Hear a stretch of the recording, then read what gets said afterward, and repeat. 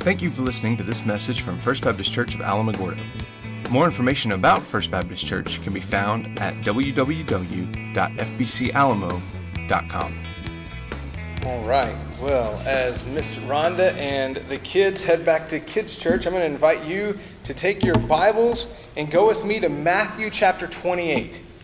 Now this morning we're looking at the Great Commission, but really we're looking at a specific part of the Great Commission as we continue this morning in part 2 of this series I'm calling Here We Stand, exploring what it means to be Southern Baptist, kind of what are some of the primary beliefs, the core or the foundational beliefs that we have as Southern Baptists. And this morning, we're going to turn our attention to God. Now on Wednesday night, somebody asked me what I was preaching on Sunday morning, and I said, God.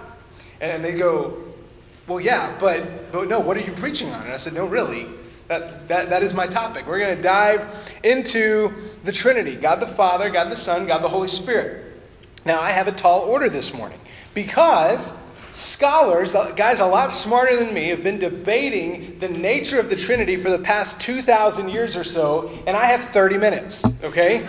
So I'm going to do my best to give you the Cliff's Notes version of what the Trinity is. And I've really tried to not oversimplify things too much, and yet this is one of those concepts that we're just not going to be able to wrap our heads around as human beings. This is something that blows our mind, because we're going to look at 3 major truths this morning about who God is, about the Trinity. Those come, the 3 truths that I'm covering this morning come from a book called Systematic Theology by a guy named Dr. Wayne Grudem, who's a professor of theology at Phoenix Seminary. If you are interested, that book is about 900 pages long. It's about that thick, makes a really good paperweight. It is a treasure trove of theological material. I highly recommend it to you. It's a fantastic resource, one that I've leaned on heavily throughout my ministry. But we're going to begin this morning in the Great Commission. Now that may seem like an odd place to begin, because normally we use that and then we talk about the mission that Christ has given to his disciples. And believe me, we're going to get there, but we're going to focus on when Jesus says that we're called to baptize in the name of the Father, Son, and the Holy Spirit. We're going to focus on that piece this morning. So if you will, turn your Bibles, Matthew 28, and stand with me as we read aloud, as we read the word of the Lord this morning. Matthew 28, verses 18 through 20, and this is what the word of the Lord says. Jesus came near and said to them, "All authority has been given to me in heaven and on earth. Go therefore and make disciples of all nations, baptizing them in the name of the Father and of the Son and of the Holy Spirit, teaching them to observe everything I have commanded you. And remember, I am with you always to the end of the age." Let's pray.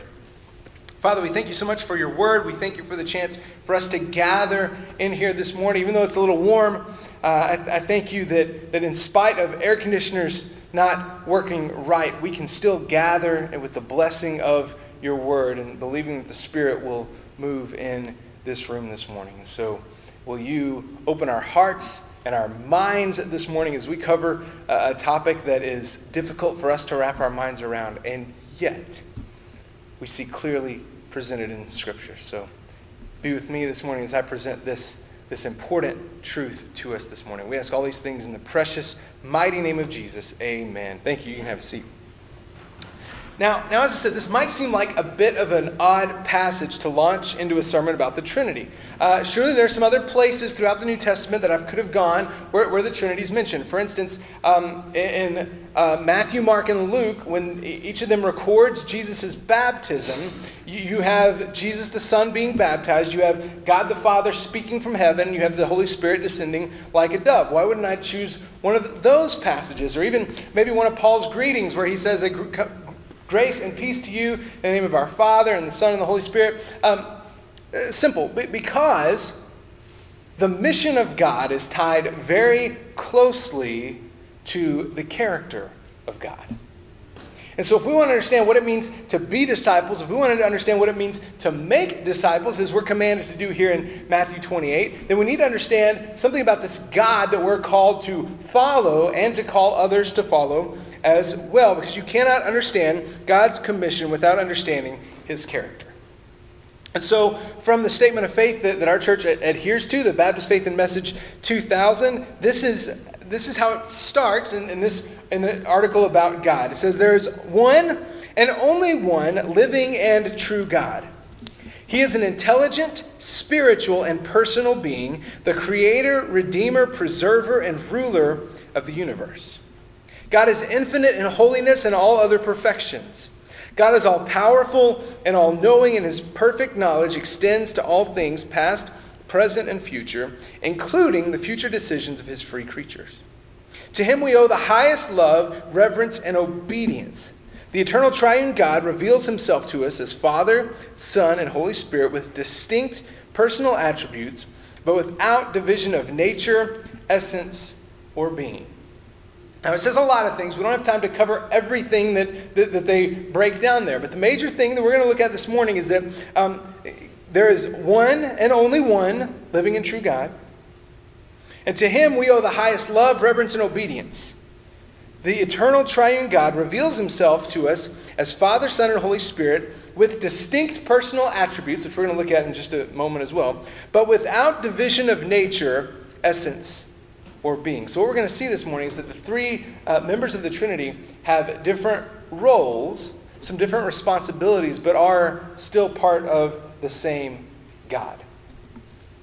There have been a lot of illustrations that have been used to try and explain the Trinity, and they all fall dramatically short. All right, now to be fair, this is a deep concept.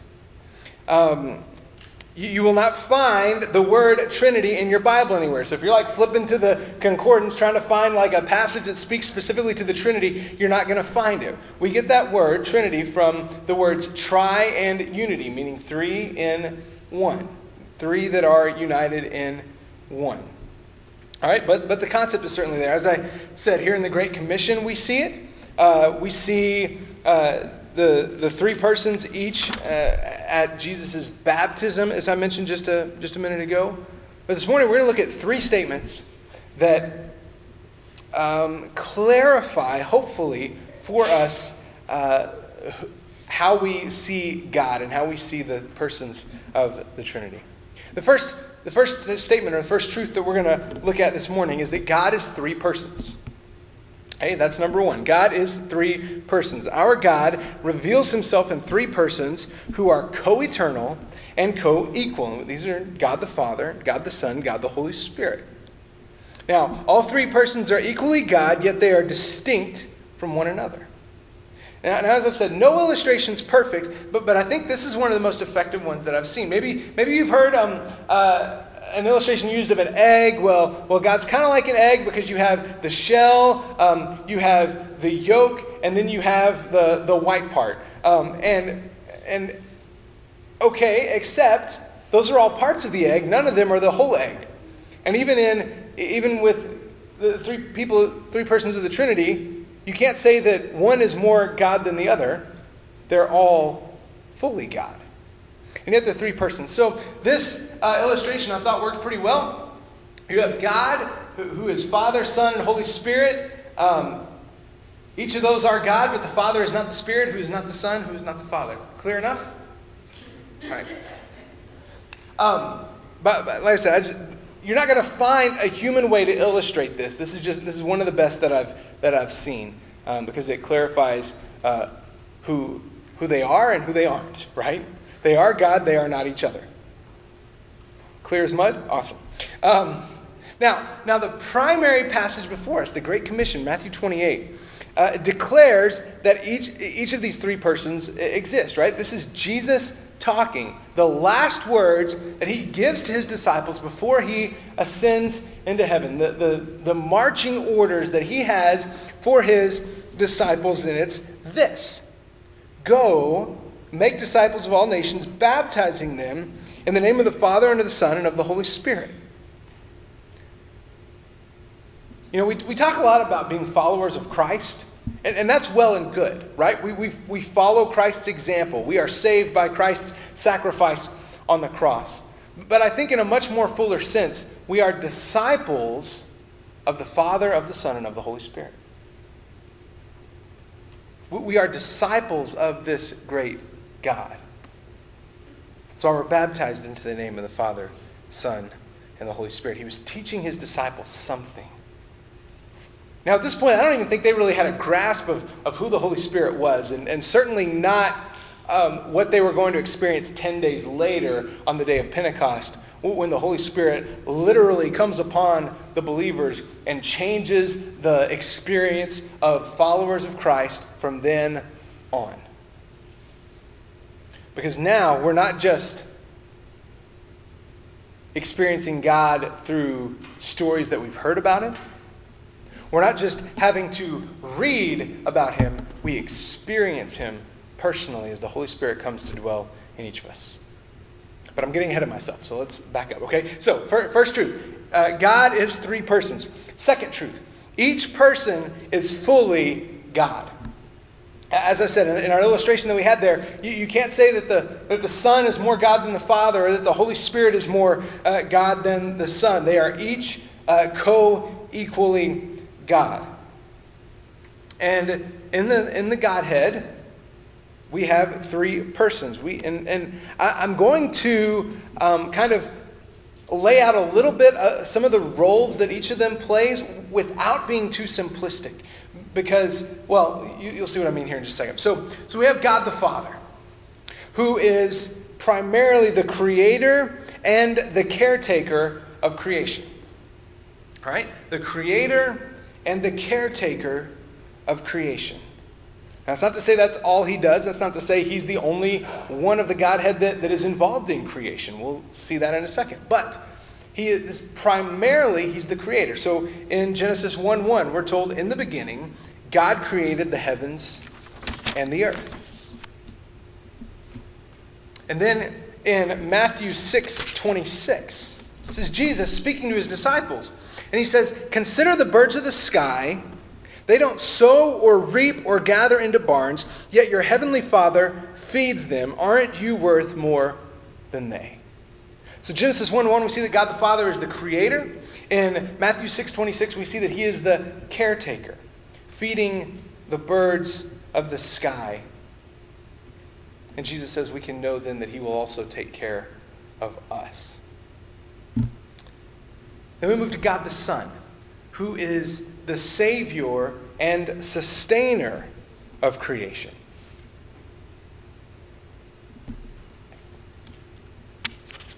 God the Son, the Savior and sustainer of creation. John, in the beginning of his gospel, in his prologue, he has this epic introduction where he lays out who Jesus is, who this Christ is that he's about to tell his readers about. And this is how his story begins. This is John's Christmas story, if you will. And he says, "In the beginning was the Word," meaning Jesus. When word is capitalized like that, W refers to Jesus. "And the Word was with God, and the Word was God. He was with God in the beginning. All things were created through him, and apart from him not one thing was created that has been created. In him was life, and that life was the light of men." Now hold on, we just said God the Father is the creator, and here it's talking about the Son creating too, right? I told you, don't think about these too simplistic. We're going to see in a second that Paul's going to tell us that Christ was actively involved in creation as well. But we know the Son primarily through our relationship with him as Savior, the one who came to give his life in our place, to die the death that we deserved because of our sin. Colossians 1:15 through 17 says he, again, Paul writing here about Jesus, "He is the image of the invisible God, the firstborn over all creation. For everything was created by him in heaven and on earth, the visible and the invisible, whether thrones or dominions or rulers or authorities. All things have been created through him and for him. He is before all things," look here, "and by him all things hold together."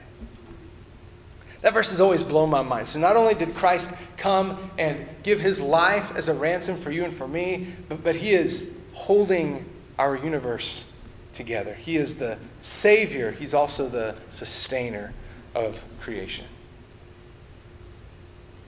And then we have God the Holy Spirit, And the role that we see primarily of the Holy Spirit in Scripture is he convicts of sin and he cultivates Christian character. The Holy Spirit convicts of sin and he cultivates Christian character. Now again, we know that's not all he does. A couple weeks ago when we first started this and we looked at 2 Timothy 3, when we kicked off this series looking at Scripture, we were told that God breathed the words, and Peter tells us in 2 Peter chapter 1 that the Holy Spirit spoke through the prophets of old, the men of old, as they wrote. And so we know this is not all the Holy Spirit does, but in our world, in our experience today, these are two of his primary roles. He convicts us of sin, and he cultivates Christian character in us. John 16, 7 through 11. Again, this is Jesus speaking. He says, "Nevertheless, I'm telling you the truth. It is for your benefit that I go away, because if I don't go away, the Counselor, the Holy Spirit, will not come to you. If I go, I will send him to you. When he comes, he will convict the world about sin, righteousness, and judgment. About sin, because they do not believe in me. About righteousness, because I'm going to the Father, and you will no longer see me. And about judgment, because the ruler of this world has been judged." See, it's the Holy Spirit when we as believers do something we know we're not supposed to do, and we feel that sting of conviction, knowing, man, as a follower of Christ, this is not something I should be involved in. That's the Holy Spirit convicting us of sin, pointing out some things that are wrong in our lives, and then moving us toward, correcting us, moving us toward Christian character, moving us toward holiness. All right, so far we've said God is three persons. Each person is fully God. Now, if we stopped there, we wouldn't have this tension that we have, but we would have a serious theological error in that if we stopped after number 2, we would probably walk out of here thinking, okay, cool, I can grasp that. We have three gods, right? Three persons, each person's fully God, three gods. No. Because here's number 3. There is only one God. And this cannot possibly be emphasized enough, because Scripture declares this over and over and over again throughout the Old Testament and throughout the New Testament. There is only one God. Now at this point, you might be scratching your head going, how does that make sense? And I don't know what to tell you. I wish I had a better answer for you, because we go, okay, three persons. Each person's fully God, one God. If that makes our heads spin a little, that's okay. It's supposed to make our heads spin a little. Because we serve a God who is bigger than anything we can imagine. You serve a God that you cannot possibly understand. And if we stop and think about it for just a second, would we want to serve a God that we could fully explain? That in the 80 years of life or so that we're granted here on this earth, do we really want to serve a God that we can figure out in our limited time span, with our limited experience, and our limited knowledge? Now, it's not to say that we can't try. It's not to say that we can't come to know this God intimately. Simply that there is an infinite amount of knowledge about who God is that you and I will never grasp in this life. The good news for followers of Christ is we have an eternity to get to know him. As I said, this is declared over and over again throughout the Bible, that there's only one God. I have a few passages here. First of all, Deuteronomy 6:4. We use this one a lot. This is called the Shema. This is a passage that Jews would have recited every single day. They would have had it memorized. They would have recited it every day as they went throughout their life. And this is the way it starts. "Listen, Israel, the Lord our God, the Lord is one." One God. Exodus 15:11, Lord, who is like you among the gods? Who is like you, glorious in holiness, revered with praises, performing wonders? And then Isaiah 45, this is God speaking directly to Isaiah. I am the Lord and there is no other. There is no God but me. I will strengthen you, though you do not know me, so that all may know from the rising of the sun to its setting that there is no God but me. I am the Lord and there is no other. 3 times in 2 verses he declares there's not another one. I'm the only God you get. I'm the only God you need. There is no other. All right, so we've talked kind of the theory of the Trinity. Now let's bring it home and apply it a little bit and ask, what on earth does this mean? How does the fact that God is 3, but really just 1, affect the way I live on a daily basis? I've drawn 3 conclusions, but believe me, these are by far not the only conclusions you can draw from the fact that our God is 3 in 1. But there's some that I think are applicable to us today. First of all, we are created for community. In the Godhead, we see a relationship. We see interaction in the way the Son relates to the Father, and the way the Holy Spirit relates to the Son and the Father, the way the Father relates to the other 2. In fact, I think this is part of what God meant in Genesis 1, verses 26 and 27. He says, then God said, let us, by the way, you notice the way he speaks there, us, 3 and 1? Let us make man in our image according to our likeness. They will rule the fish of the sea, the birds of the sky, the livestock, the whole earth, and the creatures that crawl on the earth. So God created man in his image. He created him in the image of God. He created them male and female. So God's saying, let us make man in our image. Then he talks about the way he creates them. He creates them in the image of God. He creates them male and female. We are made for community. If God exists in community in himself, and we are made in his image, we are designed for community. And I think this is why loneliness is such a destructive force in our world. Because loneliness is the absence of the community that we were created for. Look, we live in a world that we like to say is more connected than at any other point in history, right? And in one sense, that's true. We are more connected than at any other time in the world. I had the opportunity a couple weeks ago to do some teaching with a church in the Philippines. Somehow they found us online. They found us through Facebook. And they've been following me and following some stuff that our church has posted. And their pastor messaged me and said, hey, I would love for you to do some teaching. We can set it up through Skype. And so one night, I'm sitting on my back porch around 8 o'clock at night, and they're sitting in a classroom in the Philippines at 10 o'clock the next morning.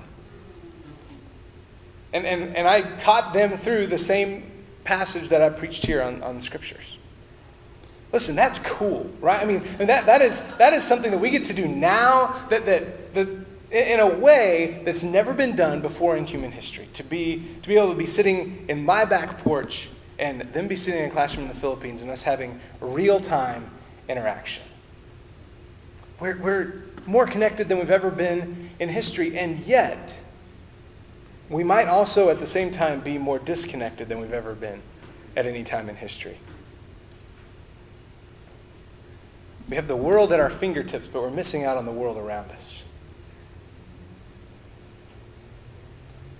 And while these are great devices and have brought a lot of things, they are amplifying loneliness in our world.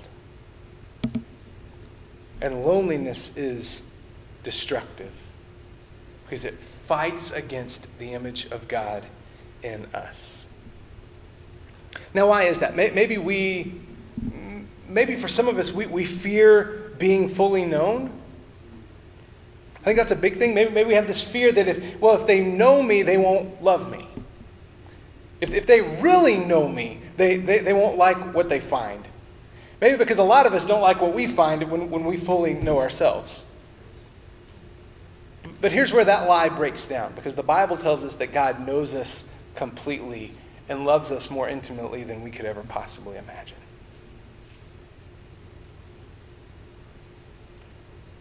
Now, this community is no clearer anywhere else in any other relationship than it is in marriage, where two people are joined in God's designed community for life. Now, it's not quite the triunity that exists in God himself, but the marriage relationship is as close as we can get in this life to experiencing that kind of unity with God.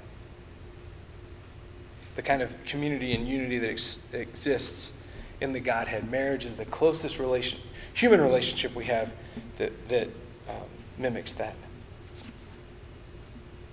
We also see, by the way that subordination and submission can occur within a relationship. Because the Holy Spirit, for instance, submits to both the Father and the Son. This is evident. We looked at this earlier in John 16. And Jesus says, it's for your good that I go away, because if I don't go, the Holy Spirit won't come. But if I do go, I will send him to you. So we get the idea that Jesus is ascending into heaven, and then he's sending the Holy Spirit down. The Holy Spirit is submissive, obeying the Son and the Father. We see that the Son submits to the Father. Primarily, we see this maybe most explicitly in the Garden of Eden, where Jesus is praying and he says, essentially, God, I'm not really excited about what's about to happen here.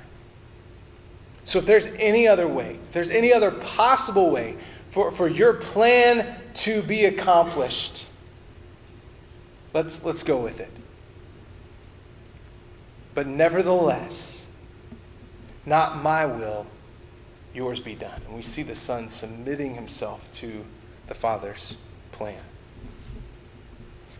So again, this is not a heavy-handed or a forced submission, but a glad submission that exists within the Godhead. So that's the first conclusion, the first application. We are created for community.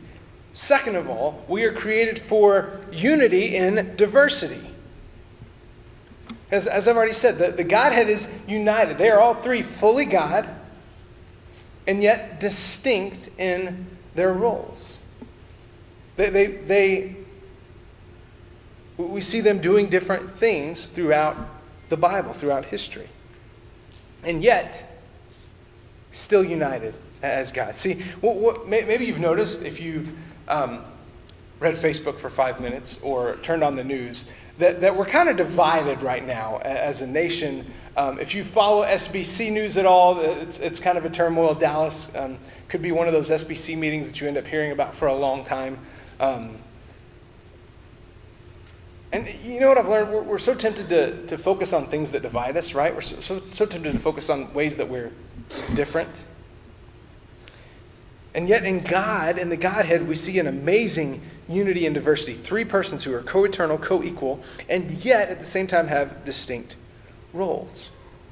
So what that means for us as the body of Christ is that if we are followers of Christ, if we're obedient to God's word, we can celebrate diversity in cultures, we can celebrate diversity in languages, in races, even in things like vocations, because we're united as followers of Christ, as those who have been freely forgiven by the blood of Christ shed for our behalf. And here's the last thing. We are called to make disciples of this great God. We saw this in Matthew 28 at the beginning.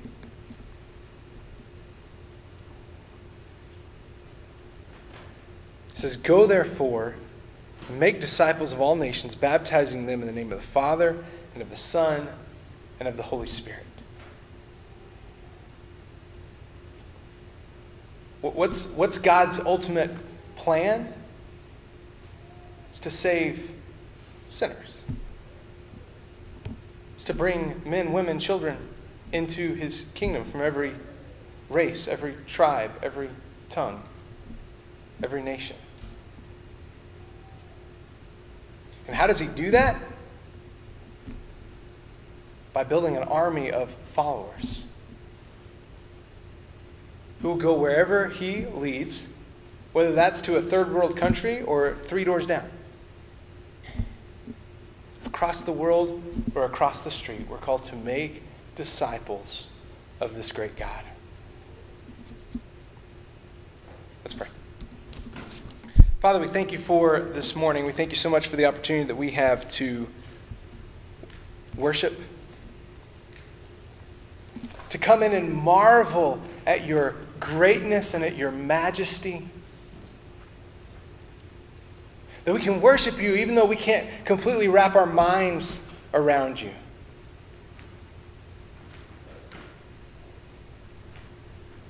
At the end of the day, when we consider that you are one God who exists in 3 persons who are co-eternal and co-equal, distinct and yet united, may we cry out, just as we sang a few minutes ago, how great is our God.